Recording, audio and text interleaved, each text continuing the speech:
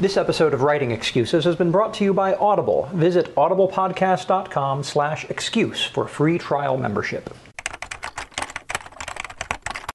This is Writing Excuses, Season 4, Episode 12, Writing Epics. 15 minutes long because you're in a hurry. And we're not that smart. I'm Brandon. I'm Dan. I'm Howard. All right, and before we start, we do want to give a sort of hurrah because Dan's book comes out this week. I Am Not a Serial Killer. It does indeed, on the 30th of March. Yep. So, and we're recording this in advance so that Dan can be on book tour in sunny London, England. Yep. Mm-hmm. So anyway, go to fearfulcemetery.net. That is correct. Or IamNotASerialKiller.com. And you can find out all sorts of cool stuff about his awesome book. And the book tour. And so on the day that we're talking about Dan's book, we are going to actually also talk about a topic which is the opposite of Dan's book, which is epics. Howard and I write epic stories. Believe it or not, Schlock Mercenary is an epic. Schlock Mercenary is a fantastic epic. And so I want to talk about the ins and outs of writing epics, what follies do you want to watch out for? How do you do it well? That sort of thing. So let's try and get a workable definition for us for an epic. Can I just say epic does not mean big? Okay. But go ahead, go with that. What do you mean? Epic doesn't just mean big. I suppose, We've taken to using the word epic colloquially to mean just, large, glorious, magnificent, epic fail, epic win. Okay. Yeah, the word is starting to lose some of its power, particularly the literary definition. Well, we're seeing the definition change in the same way that we saw the definition for antihero change. But epic, in a classical sense, talks about or means a structure in which a certain cycle is, in large measure, adhered to. You can stray from it, obviously, but there are elements that need to be present. Right. Now, I'm not sure if we want to talk about that type of epic or if we want to talk about the epic fantasy style epic. What Tolkien was writing, I would term an epic. Absolutely. I don't know if it's going to fit all of the ancient Greek definitions for an epic poem. No, it's not, but I'm okay with that. Okay. So, what defines an epic to us? Scope. Okay. I think is the first thing that has to be present. Yeah, I would definitely agree with that. If I'm going to just try and get my mind around, I'm going to look at a non-epic fantasy, so a heroic fantasy or something like that, and compare it to the epic fantasy and say, what are these two things doing differently?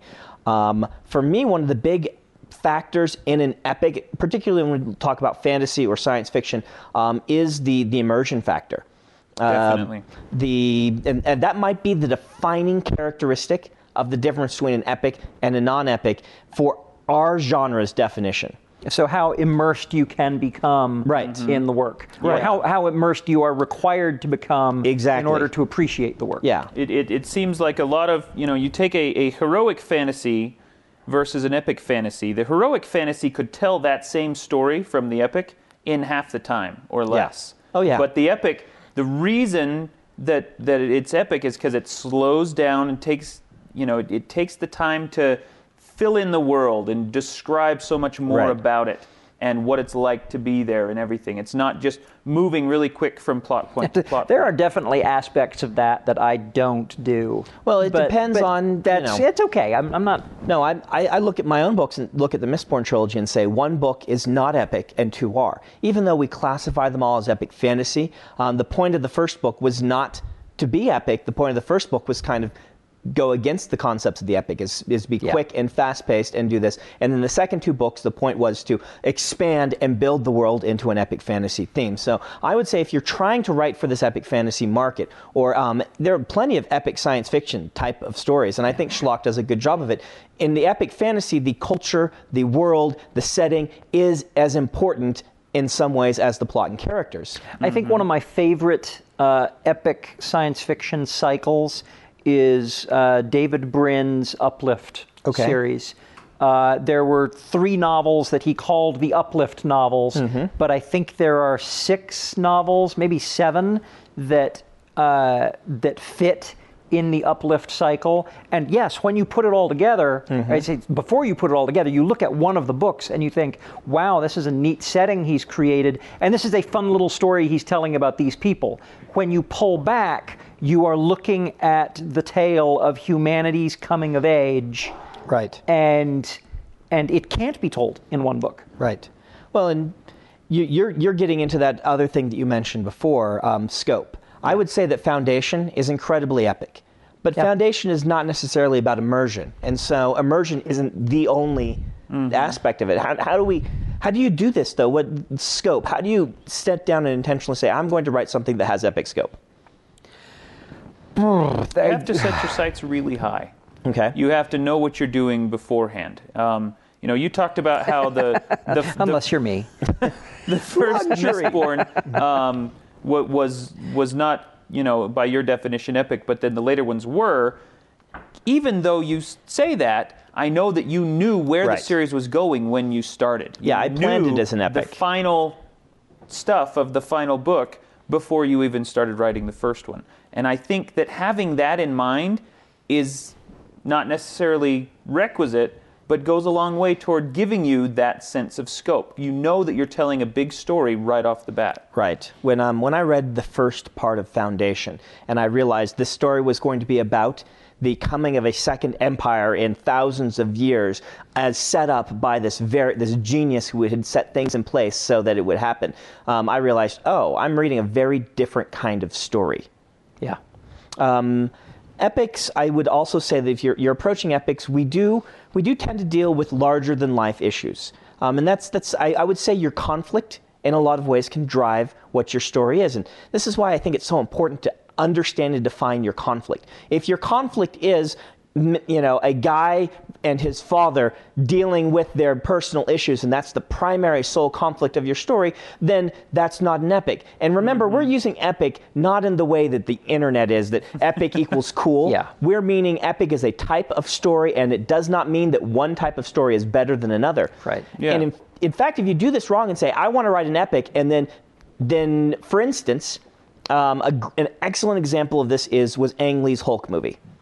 Yes. In which he tried to make it feel like an epic, but which the conflict did not match an epic story. The conflict was a father-son personal thing. Yes, and that small father-son story could have been wonderful, could have been an amazing story, and yet he decided he wanted to pair it with, we're going to call this an epic, and the movie was a disaster, in my opinion. It's one of those terrible disasters where so many pieces of it are brilliant, and they don't play with each other at all, and you have a train wreck. Yeah. I remember years and years ago when Brandon and I were first starting our writing group, long before we were published. Brandon, you would write book after book that were all wonderful, and they were all epic fantasies, but they had these much more personal conflicts, and that became almost the motto of our writing group was, the fabric of the universe has to be at peril. When Joshua rejected White Sand, which was a very well-written book I had done before I got published, one of the best, he said to me, the story doesn't match the scope, Brandon. So either you need to cut 50,000 words, or you need a scope for this novel that matches it. And that's actually the thing that I learned. I learned so much from him saying that to me. That's not to say it's impossible to pull off. If we look at, for instance, another Ang Lee masterpiece, Crouching Tiger, Hidden Dragon, it does feel epic. Yeah. And he was able to match it. And in that case, we are looking at the entire lifetime of a hero, as several heroes, and we are seeing how they, who they are with this entire lifetime, and we're looking at lots of different relationships. And everybody in your crew identifies as either Big Mac Burger, McNuggets, or McCrispy Sandwich, but you're the Filet-O-Fish Sandwich all day. That crispy fish, that savory tartar sauce, that melty cheese, that pillowy bun. Yeah, you get it. Every time. And if you love the Filet-O-Fish, right now you can catch two of the classics you love for just $6. Limited time only. Price and participation may vary. Cannot be combined with any other offer. Single item at regular price. Ba-da-ba-ba-ba. We're going to pause for let me seg straight into Howard. Why don't we do the Uplift trilogy? They have them on Audible. Oh, okay. Will you promo those for us since you talked about them? Okay, yeah, that's fine. The Uplift trilogy by David Brin, and see, now you're going to have to help me out with the titles. Brightness Reef is the first. Brightness Reef. Infinity Shore is the second, and Heaven's Reach is the third.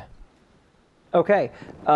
These books by David Brin, I have to confess, have been quite an influence on the Schlock Mercenary universe. The fundamental principle here is that humanity, before meeting the Galactics, started uplifting or genetically modifying creatures here on Earth to be as intelligent as humans. They were uplifting chimpanzees, they were uplifting dolphins, things that already had the cranial capacity to be, at some future point, co-equal with us as savants on Earth. And then we get discovered by the Galactics, who have a long tradition of finding species and uplifting them to intelligence. And they discover humanity, and they're like, oh, you don't have a patron yet. You haven't been uplifted. We need to, oh, wait, you're already uplifting chimpanzees. Well, I guess we need to accept you as equals, but we'd really rather not. Huh. And so there's your conflict. Huh. Humanity is a junior race, a wolfling race, and the Galactics, they don't like us, but they kind of have to accept us. Those books are wonderful, and each of the books has a different story, tells a different aspect of it. And they're all worth reading. audiblepodcast.com/excuse. Yep. Download one for free. All right. Another aspect of the epic, and again, I want to make sure that we are giving advice. Let's tell people how to do this. Is the multiple narratives and multiple storylines, which I think is what makes Crouching Tiger, Hidden Dragon work so well as an epic. Lots of different people, lots of different things going on. Yeah, you need to take the advice that we gave on side characters, the advice we gave on subplots. You need to take that to heart and be prepared to embed those things, because if it's just one plot and one character, it does not feel, it doesn't have the scope. Doesn't feel epic. Should we do a podcast and Can of Worms it on juggling multiple storylines? Okay, sure. Maybe we should. We haven't thrown a can of worms out there in forever. All right, we'll throw a can of worms at that one, juggling multiple storylines. All right, so advice. Howard, you have written the longest epic of any of us. By spine count, yes. By spine count, but you've got the fate of the galaxy in jeopardy. You've got dozens of different viewpoint characters. You've got their past and their Let me tell you what I started with. I started with characters and small stories that were interesting, and as I started fleshing that out, I started looking for the bigger conflicts. Okay. I started painting the pictures that were.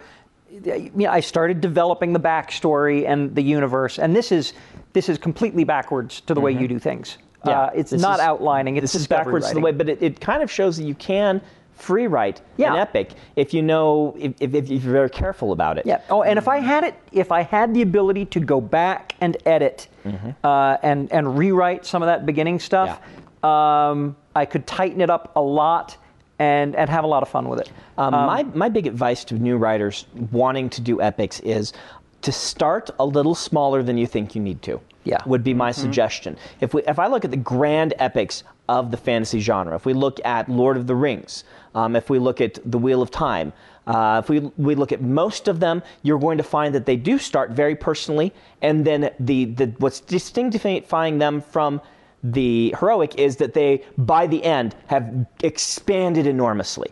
Rather than having a plot that starts small, gets a little bit bigger, and then ends with that wrapping up, you start small, get bigger and bigger and bigger, and by the end you have wrapped up some things, but then said, wow, I have no clue what I was getting into. In my case, that shape, that story shape, was dictated by me cutting my teeth, my storytelling teeth, on small stories, and once I got good at them, realizing, I can tell a bigger story.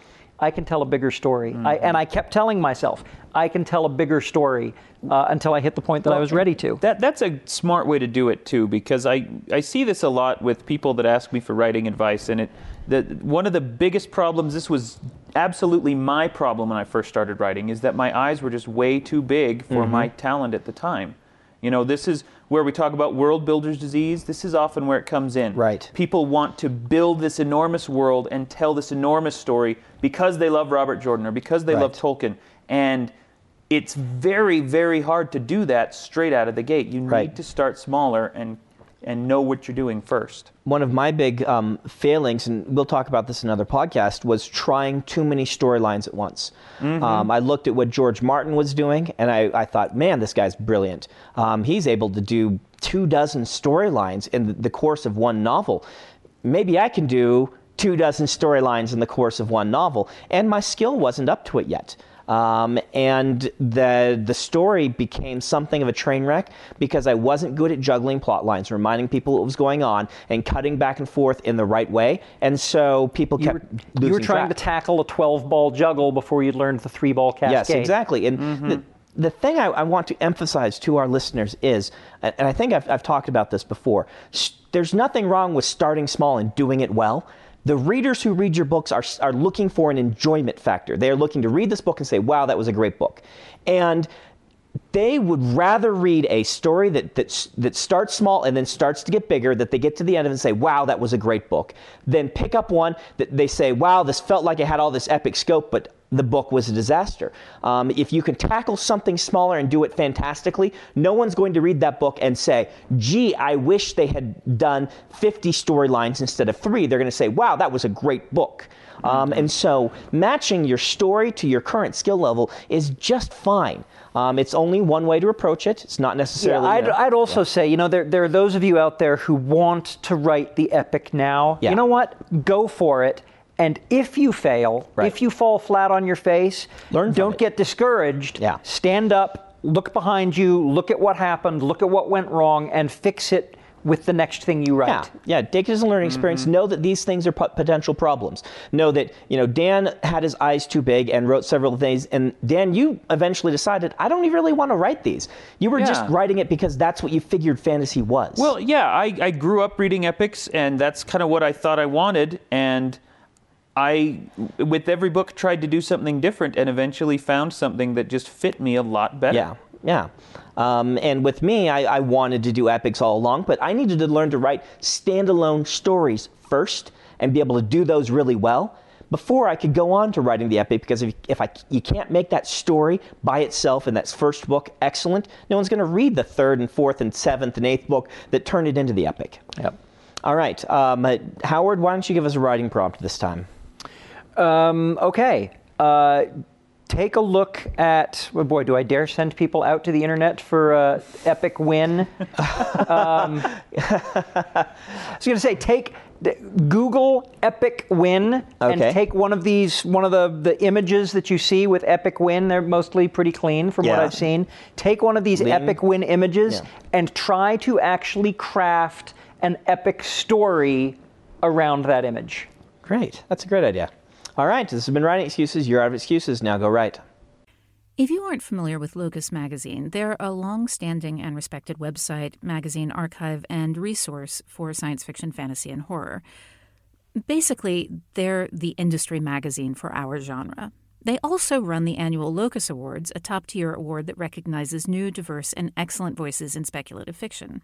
They tell the storyteller's stories through author interviews, book reviews, curated reading lists, international industry news, obituaries, and more. Locus has meant a lot to me, both personally and professionally.